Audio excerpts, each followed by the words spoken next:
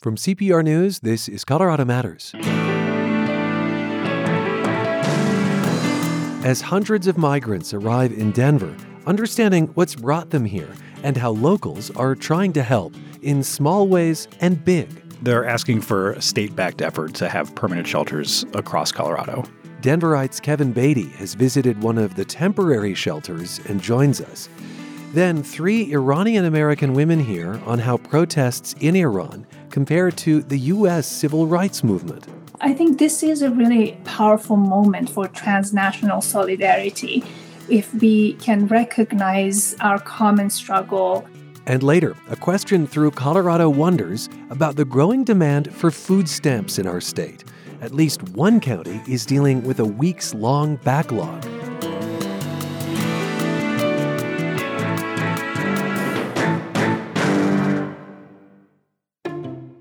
Your old or unwanted car still has value.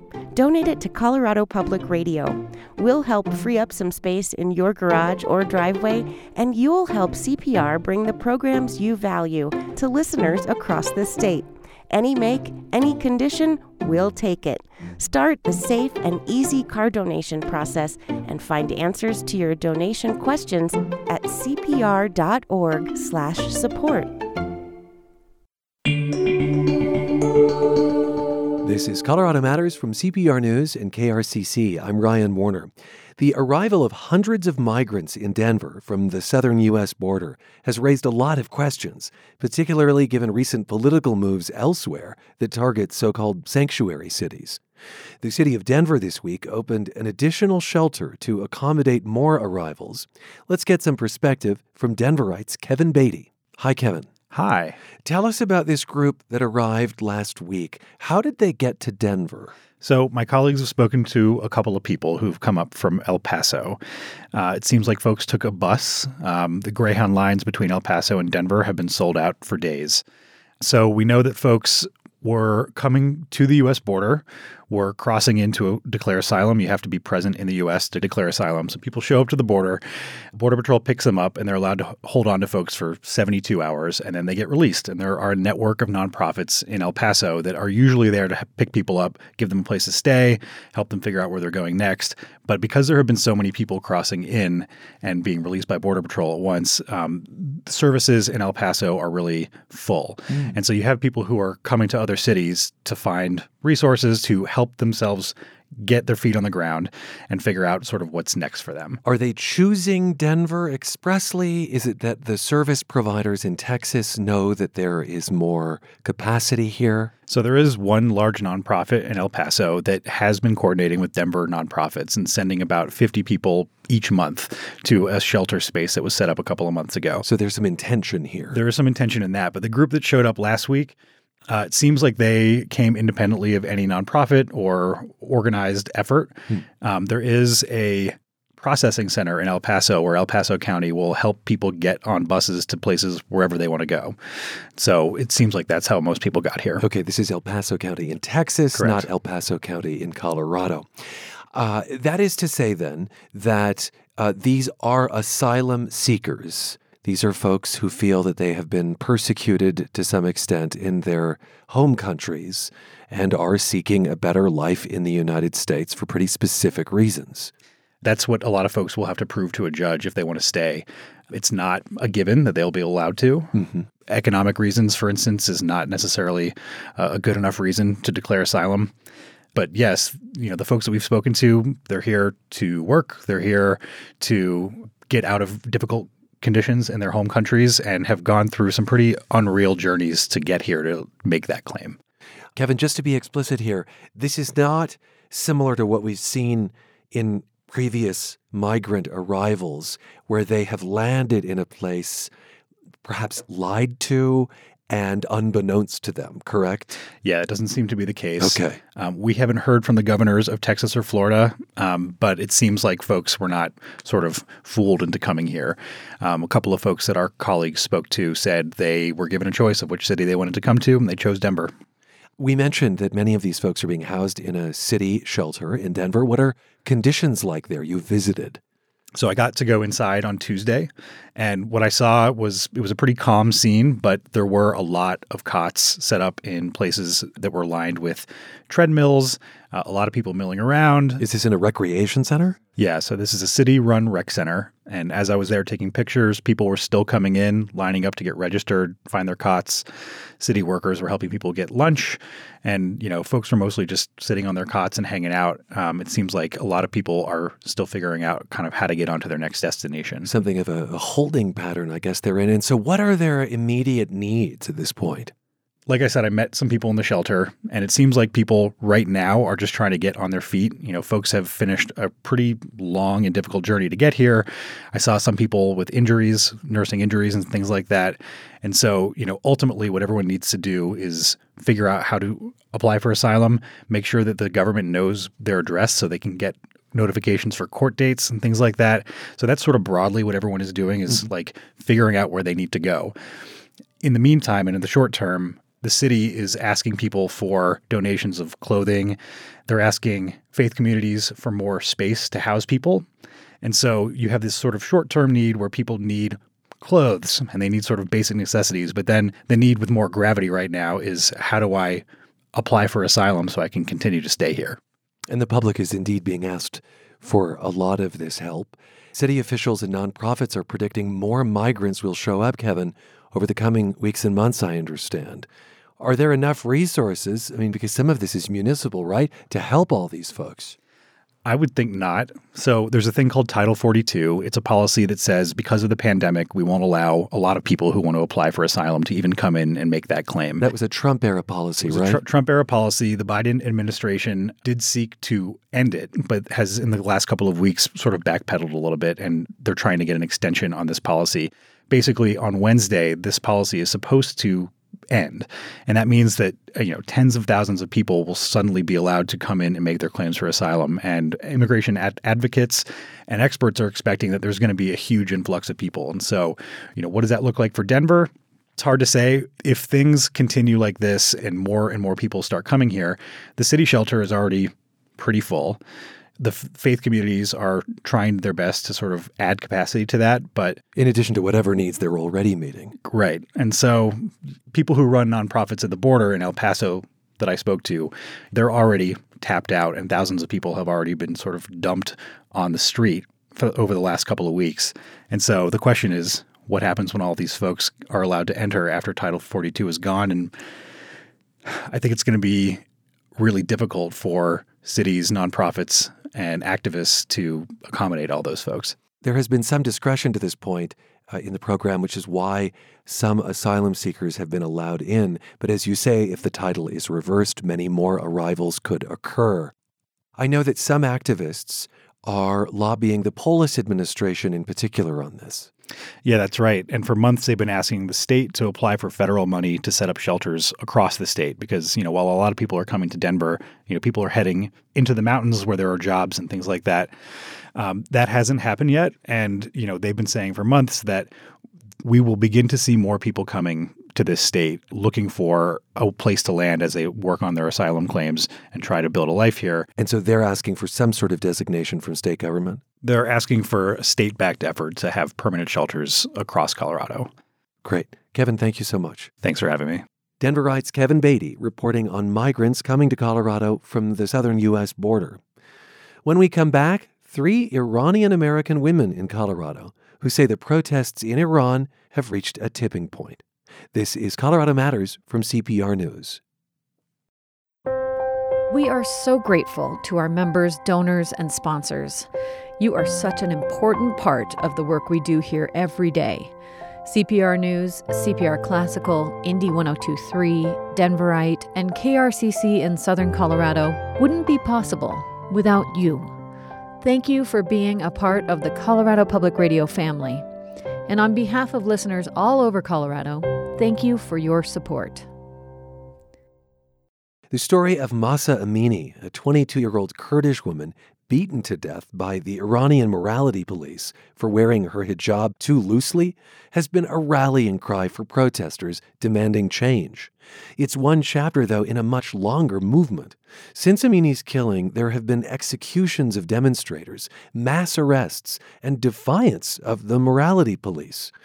CPR's race, diversity, and equity reporter Elaine Tassi met with 3 Iranian-American women who formed a group in Colorado to push for accountability and regime change in Iran. This is Shideh Dashti. I'm an Iranian-American professor here at University of Colorado, Boulder. Hi, I'm Poopeh Misaghi. I'm also an Iranian-American. I teach at the University of Denver in the English department. I teach literary arts and studies. I'm Farnoosh Family, and I'm an Iranian-American. I've been living in Denver for about 10 years, and I'm active with the Women Life Freedom Colorado group here. So a lot of people in the United States are not probably paying as close attention as you all are to what's been happening there. And so I was wondering, do you think that we could make a comparison between what happened to George Floyd and what happened to Mahsa Amini? Because it seems as though the outrage that erupted as a result can be comparable. Do you agree? Yeah, I would. So what happened to Mahsa Jina Amini, as a result of police brutality, state violence, those are things that we can draw parallels to within the U.S. And then, of course, she's not the first, and sadly, she hasn't been the last either, which is also another parallel. Mm-hmm. Yeah, and I think another similarity is the amount of support and people coming out to the streets. I think this was just a tipping moment for the Iranian community, similar to what happened after George Floyd's murder. People from across different age groups, different ethnicities, different socioeconomic groups, they all have come to the streets, which I think is similar to the extent of protests that we saw in the U.S. And I want to if we even want to think deeper about this, Claudia Rankin, the amazing scholar who works on anti-racism and white supremacy, and her book won the National Book Award a few years ago. She talks about how racism is something that happens and exists on the realm of imagination. So even our imaginations are racist. We can't really separate. It's not just actions. It's even how we imagine and how we think. Our unconscious is racist.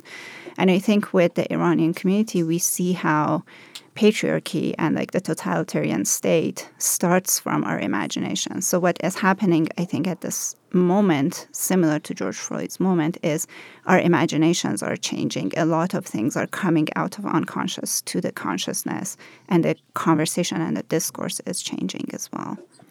Shideh, what do you think? Do you feel as though that there are some similarities between what happened to George Floyd and what happened to Mahsa? Yeah, I completely agree with Poopeh, and Farnoosh wanted to add that the more general similarities with the civil rights movement here in the U.S. In general, I think Iran is a country where its powerful and freedom-loving women are relegated to the backs of buses and are worth half a man in the court of law, while they don't have the right of choice over their own bodies. So all of this probably sounds familiar to our American friends, especially the African American community. We in America have had and continue to have our own struggles with civil rights and human dignity, and we have a lot in common. This is really a global disease that is manifesting in different ways in different regions of the world, and I don't think we can cure it without unity. So what lessons do you think can be learned from the Black Lives Matter movement and the response across communities after George Floyd's murder? Shideh, do you want to answer that first? Sure. I think this is a really powerful moment for transnational solidarity. If we can recognize our common struggle for how repressive governments push for increasing control over women and women's bodies. And, this is, we learned a lot from what happened after the murder of George Floyd, and how effective I think it made a difference how the international community showed solidarity. And I hope we can do the same in this case to show solidarity for our Iranian colleagues, cousins, brothers, sisters that are being killed and are being discriminated against. What do you think, Farnoosh, about the same question? Yeah, I mean, I think what is also really interesting is that Mahsa Jina Amini is a Kurdish woman, yet, you know, all of Iran is really unified behind this revolution and this movement. And it's not just, you know, in some of the major cities like Tehran, but in some of the more religious cities as well. In Kurdistan, in Baluchistan, everyone is rising up and has had enough of this regime. Do you think that the fact that she's Kurdish has an impact on how people responded? You know, I think it's interesting because everyone really unified behind her, if anything. And within Kurdistan, there have been more protests as a result. And I would also add the slogan Zan Zindagi Azadi originated from our Kurdish sisters' struggles for freedom. So Zhen Jian Azadi. So it's not, I think we need to acknowledge like the continuation of this struggle and the fact that it just didn't arise in this one moment. They have been saying this slogan over and over again. And it was the women who were present at Mahsa Jina's funeral, the way they were present there, the way they shouted and protested and shouted like this slogan, it resonated with everyone, and it was taken up by everyone across the country. So definitely it's important to acknowledge the courage of like our Kurdish sisters in Kurdistan. It's very important. Where we are today, I think, is important. Or even like Kurdish fathers who, in the following killings after Jina's killing, how they reacted to the brutal killing of their sons. This all resonates with parents, with brothers and sisters around the country. And then Sistan and Baluchistan happened. So all these different locations, they're all in conversation with one another. Mm-hmm. I think that's kind of similar in many ways. For example, the slogan Black Lives Matter was always, you know, very much in the forefront. And I think another statement that you just made about it not being the first time, this isn't the first time that a woman has been killed for not wearing her hijab properly, but it's probably one of the first times that we've heard about it internationally and over such a long period of time. Just like George Floyd's not the first person, obviously, who was killed, but I think it was just such an outrage to everyone. Do you think that that's part of the reason why, that it was just so outrageous? Or why did she become a symbol in a way that perhaps other victims haven't in the past? I think a part of that answer kind of speaks to the power of media. So the journalist who first tweeted the picture of Mahsa Jina's parents embracing each other in the hallway of the hospital where she died, that journalist, Niloufar Hamidi, is actually now in prison for that tweet. So a tweet is the reason why she is in prison right now. But it was really that tweet, that picture that, you know, gave everyone this image of the depth of the brutality of this regime. And I just wanted to also add that Elahe Mohammadi is also in prison because she was the first to report about the funeral of Mahsa Jina Amini. And again, she got the story out there. That was enough to really enrage people and just, again, to show them the depth of the brutality. I think it's also important to acknowledge that these kinds of movements don't happen over time, or these kind of reactions don't happen over time. So the fact that this has happened over and over and over again, that people have protested in smaller numbers in different ways with different actions, it's like at some point it reaches a level that it becomes like a national uprising, right? So I totally agree, like the coverage is so important, but it's also how long can you be under such brutality, right? At some point, it's just the tipping point, right? Yeah, and everybody who maybe had been thinking things and feeling things feel called to act. Mm-hmm. Mahsa Amini, why would she have been in police custody to begin with?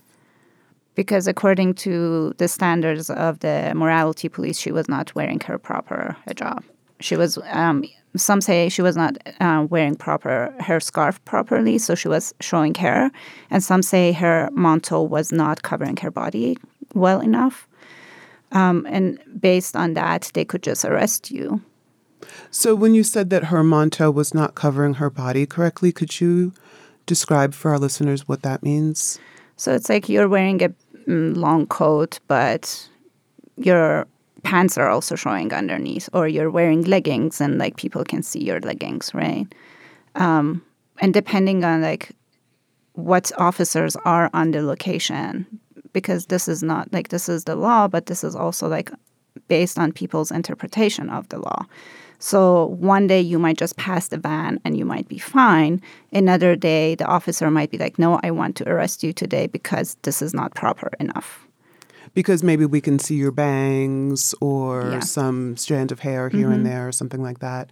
And so what is the normal thing that a member of the morality police would do to a person who might be showing a little bit of hair or maybe their leggings are appearing under their outerwear? I mean, it can range, right? Like it's so arbitrary. It's entirely up to them. They could give you a warning. They can ask you to cover up, or, you know, the other extreme is what happened to Mahsa. Do you think it was because she might have said something in response to what they had said to her? I very seriously doubt it. I just wanted to add that it is really random. And their interpretation on the day that they arrest people, it really depends on the mood of the country and what's going on politically. And, you know, there's no option not to wear the hijab in Iran. It's just, you know, I remember as a teenager once being arrested wearing everything completely properly according to their definition. I was just wearing sunglasses. And they stop, the morality police comes out and they arrest you. They force you into a van, and then they take you to jail. And your parents are supposed to come and get you after you promise not to do whatever that you did again. So what was the impact that experience had on you? It is traumatizing. After, you know, if it just happens to if you talk to every woman who has ever visited or lived in Iran, they have had an experience with the regime's brutality and inhumanity. This is humiliating. It is traumatizing. You know, I tried to suppress it and not think about, you know, what I experienced, the way I was treated over nothing. You know, the control that the state has on the most basic right of a woman is, you know, what to wear when you go out. That's really traumatizing. Did either of you ever have experiences with the morality police that you can share with us? Well, I was raised here. I've lived in the U.S. most of my life. So I've only visited Iran as a tourist, really. And I did have an experience where, you know, someone from the morality police asked me to cover up. And I didn't honestly understand. I was dumbfounded because I was wearing the hijab. I did have a scarf over my hair, and I did have the manteau on. But, you know, according to that person that day, it just wasn't enough, or it wasn't proper enough. But, you know, that didn't result in anything. It was just basically a warning and asking me to cover up more, and then I moved on. Mm-hmm. I just am sitting here trying to imagine what it would feel like if somebody came up to me now in America and said, you know, if you don't put your head wrap on your head properly, we're going to take you in. It just seems so unbelievable. Did you have an experience with that as well, okay? I remember doing my undergrad there. There were women guards at the entrance of the campus, and they would check whether you had like the proper hijab, whether you were wearing nail polish. If you had nail polish, they wouldn't let you in. You had to clean up, like you had to remove your nail polish. Or, I mean, the most brutal for me was like for my wedding ceremony with my ex, the morality police actually raided the party because it was a mixed party. We had music. They told us as the bride and groom, we could just go home, but they took like 2 vans of the guests, so we had to go to the court. It was like a very brutal traumatic experience. Our parents had to go in. We had to sign that we regret what we have done. We had to pay fines. So this happens like for just people gathering in their homes. And again, like it could be random, it could be targeted. So it is traumatic. CPR's Elaine Tassi speaking with 3 Iranian-American women in Colorado about the atrocities in Iran. Their discussion continues in this next half hour with what's different about the protests this time around. I'm Ryan Warner. You're with CPR News and KRCC. So many issues have wedged families apart the last few years. But what if that science is junk, Mom?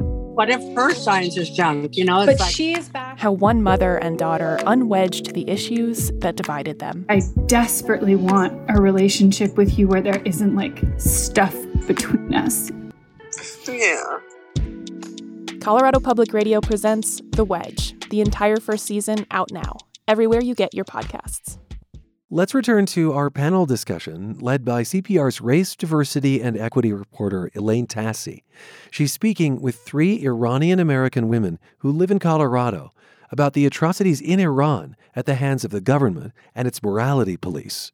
What is at the heart of the current uprising in Iran? What do you think is the desired outcome? Sheeta, do you want to start? Iranians and Iranian women in particular are putting essentially their bodies on the front line for freedom. And I should stress that there is tremendous solidarity this time and support for the request across the economic, political, gender, religious, and the ethnic spectrum within and outside Iran. In my opinion, they're rejecting the authoritarian rule of the Islamic Republic and asking for a secular democracy. They are asking for freedom of thought, expression, religion, choice, an end to gender apartheid, and for bodily autonomy. Compulsory hijab is only one concern, though a significant one that is symbolically showing control over the most basic rights of a woman. And rejecting it implies a rejection of the state power over women's bodies. So I'm not underestimating it, but it is just one of the concerns. Another side to it is that I think the people of Iran are also fighting against environmental degradation and mismanagement, which are perpetrated by the regime. When you say degradation, could you explain what you mean by that?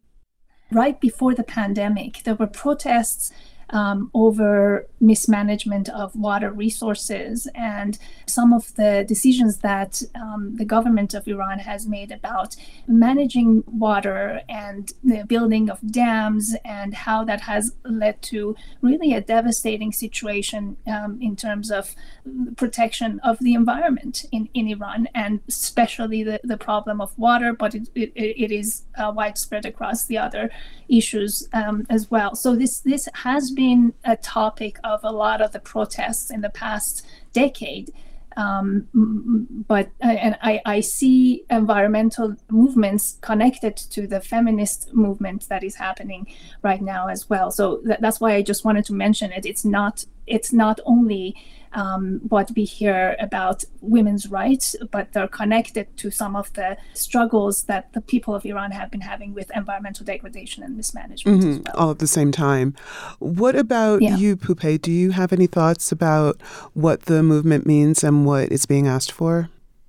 Yeah, we started around women's rights, and it's still very central because I think it's also symbolic of the other fights that we are having. There's also a right for a fair judiciary and justice system.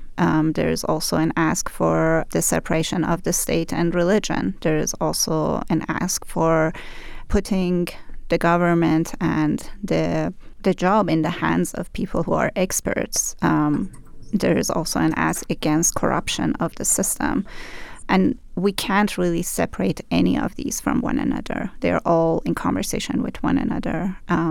There's also an ask for just basic human rights, right?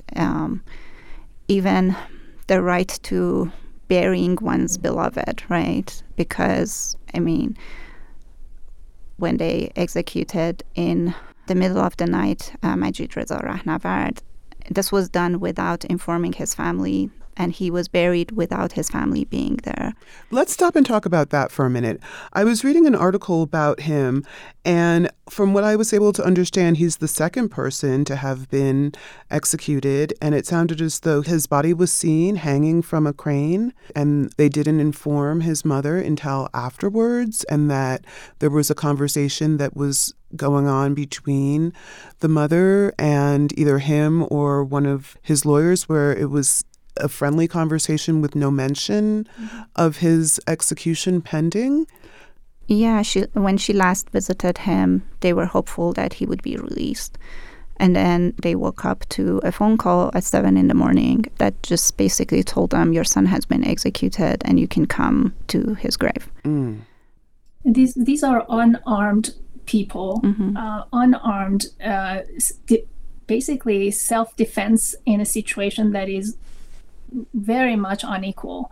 And then they are sentenced to death by basically no court, no lawyers, no way for him to defend himself. And within 2 or 3 weeks, they execute him. Yeah, I would just emphasize that he was only arrested November 19th. It's not even a month ago from the date of his arrest to now his execution. And the first execution that we saw was last week, Mohsen Shekari, and his alleged crime was blocking the street for protesters during a protest. So, just again, like when you... Wait a minute, blocking the streets during a protest cost him his life? Exactly, right. So just imagine, as an American, that just seems so unthinkable. Like, think about the number of protests that you've attended or seen. People can go to a protest and then they can go home. That's not the case in Iran. And when you hear about these kinds of stories and the level of brutality and the arbitrariness of it, like, you realize reform is not possible. Like, the ask is women's rights for sure, but it goes so much beyond that. And you can see that, regime change is really the only answer. I think in the United States, a lot of people are just not able to access a lot of the information about people who have been victimized. I was looking at Human Rights Activists News Agency, and it said that as of December 9th, 71 children have been killed, and then 485 protesters have been killed. Are these statistics that you all are familiar with? Yeah. What are your thoughts about that? And these statistics actually are, when human rights organizations announce these statistics, these are people who they have been able to actually approve their deaths based on two reliable sources. So these are just the minimum numbers. There are many families who are not yet speaking. There are many who they have not been able to get enough information with those double sources, right? So this is the minimum number that we are aware of. And then it also reported that over 18,000 individuals have been arrested, that there have been over 1,100 protests in 160 different cities in Iran. Yeah. And I think, again, it's important to emphasize the fact that when we talk about protest, it's not similar to here where you can peacefully come out in the street. People are risking their lives to even walk their own streets. I just wanted to add one thing and just emphasize how dangerous even small motions or small signs of protest can be, with the example of Mehran Samak, who was shot and killed in his car for honking in celebration of the defeat of Iran in the World Cup. So even these, what would seem like such a small act of protest can be so deadly and dangerous. Wow. So how would you say that this movement is different from previous protest movements? Poupée, do you want to start? I would say in many of the previous movements, there was sometimes a lot of hope for reform being possible. At this point, no Iranian, or at least no Iranian that I have been talking to or have been following on social media, is thinking or speaking about reform. We are beyond reform at this point. So this is one of the big differences of this protest movement happening right now. And I think people are also risking whatever they have. And the solidarity that we are seeing today, the amount of courage that we are seeing, the amount of creativity, the number of songs, artworks, even like critical analysis of the situation. It's just like this outpouring of like all the energy that has been blocked so far, and it's just all coming out right now. And also another important difference is the amount of support and presence we're seeing from Iranians in diaspora. No previous movement or protest we witnessed such a presence and such a solidarity beyond the borders of the country. Sheeta, do you have anything that you want to add to that question about how this particular uprising is different from previous ones? Yeah, I think Pupa raised some really important differences. Well, I just wanted to add that women's activism in Iran has always been critical to various political movements historically, but this time it is unprecedented in terms of women's rights being central and women leading a national scale revolutionary movement, perhaps for the first time in history, and not just in Iran. It is not the first time that we see extensive participation and action of Iranian women. It is just the extent of it and women's rights being central to it are truly unique. I think I would just echo what Pupa and Sheeta have both said, and just also emphasize again that it's not new that Iranian women have been fighting for their rights, but at this point we've reached this critical mass with momentum to really bring about change. So what can we do? What can people who are concerned do from here to have any impact on what's happening there? Well, I want to start with very simple things first. Symbolic gestures. I think they matter from people to people at a personal level.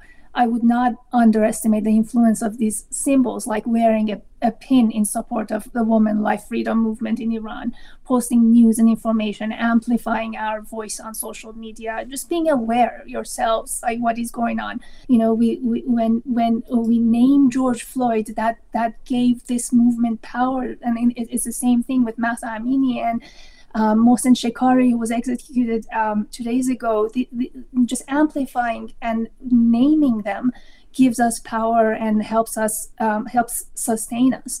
But in addition to these symbolic gestures, I think there are some other specific things that we can do in the U.S. We can ask our elected officials to do a few specific things, and if there's time, I can just mention 5 of them quickly.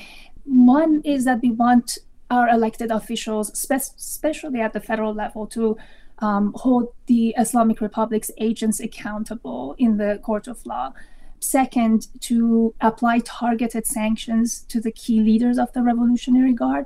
For example, freeze their assets, restrict their traveling ability. 3, we want the U.S. government to completely abandon the nuclear deal or any deal that gives legitimacy to this government. And the 4th thing is essentially increasing media coverage to shed light on the crimes of the Islamic Republic, increase visibility of the massacre that is happening now. And that's why we're so grateful for CPR covering this story today. And you can each do that through social media. And the 5th thing I wanted to mention is removing barriers on technology, internet, apps, things that help our citizen journalists in Iran, essentially, because there's no other form of a real journalism right now, to get their message out and communicate with each other and with us. One of the other things that I wanted to ask you about that I read is that there are, it seems like about 10 other people who face execution. Yeah, I want to say their names here. This is quite heartbreaking because we printed this list 2 nights ago for an event, and Majid Reza's name was on here, and he is not here with us anymore today. The other on the list are Hossein Mohammadi, Ali Muazzami Gudarzi, Mahan Sadrat Madani, Saman Sayyedi, Amir Ali Gholami, Sahand Nur Muhammadzadeh, Hamid Qara Hasanlu, Mohammad Berghani, Amir Nasr Azadani, Mehdi Karami. And these are the names we know. We are not sure if there are others also on the roll. Wow. What kind of an emotional experience are you having right now? Because it looks like your eyes are welling up with tears just to say their names. It's very hard to be an Iranian in a body that is safe right now.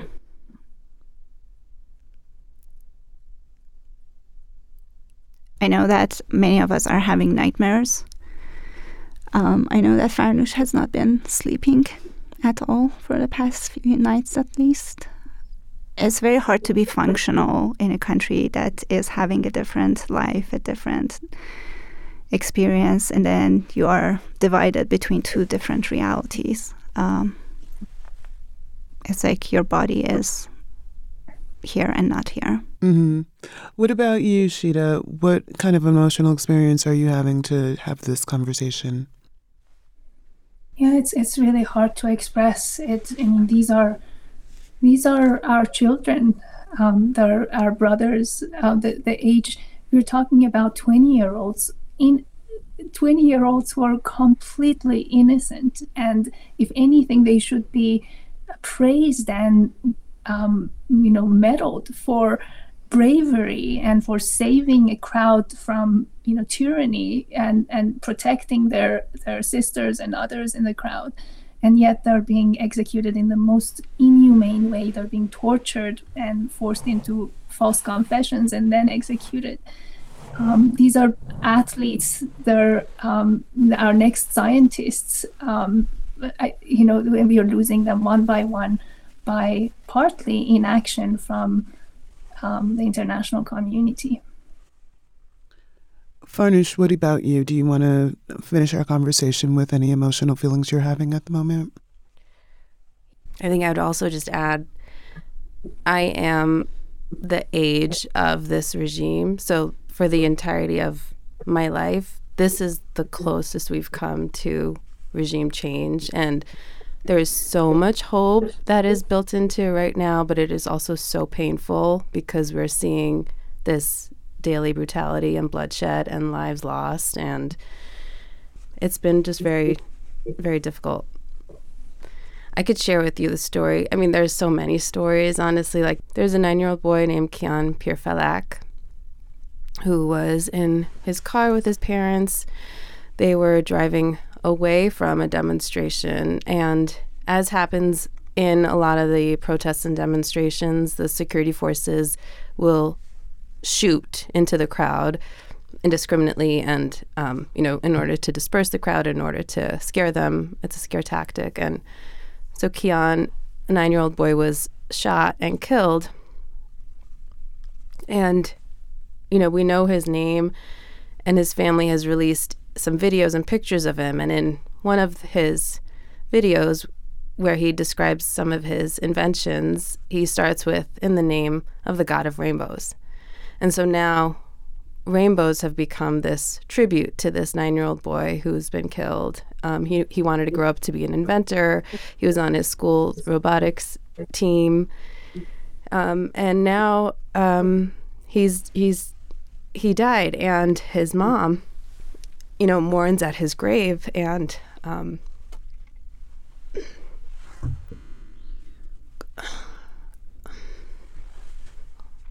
calls out to him when she sees a rainbow. And I have a boy named Kian, and so it's just been very difficult. I have a Kian that is safe and home with me, and this boy is not. I think that's a perfect place for us to stop right here, because that allows us to kind of get a picture of everything that we can't really know about on an immediate level, but we can hear other people describe, and we can hear in your voice, the impact that that's having for not only people in Iran, but people here too. Thank you all so much for being with us today. Thank you for having us. This meant a lot to those of us in Denver and Colorado. It's been hard, so this meant a lot. No, I just wanted to ask your audience not to underestimate the importance of symbolic gestures. Again, people to people at a personal level, it will really help. CPR's Elaine Tassi speaking with Pupe Masagi, a writer and translator who teaches literary arts at the University of Denver. Farnoosh Family, who was born in Iran and moved to the U.S. with her family when she was 5. And Shide Dashti, who teaches civil engineering at CU Boulder. They recently formed a group to fight for rights in Iran aligned with the Women, Life, and Freedom movement.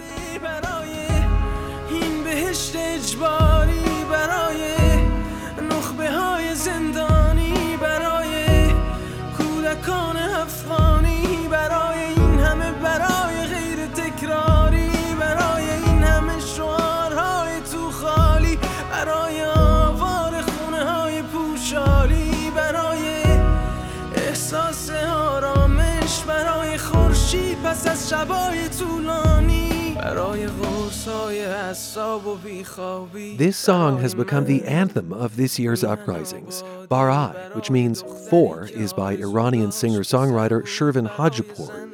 He was arrested 2 days after the track was released in September and later let go. This is Colorado Matters from CPR News.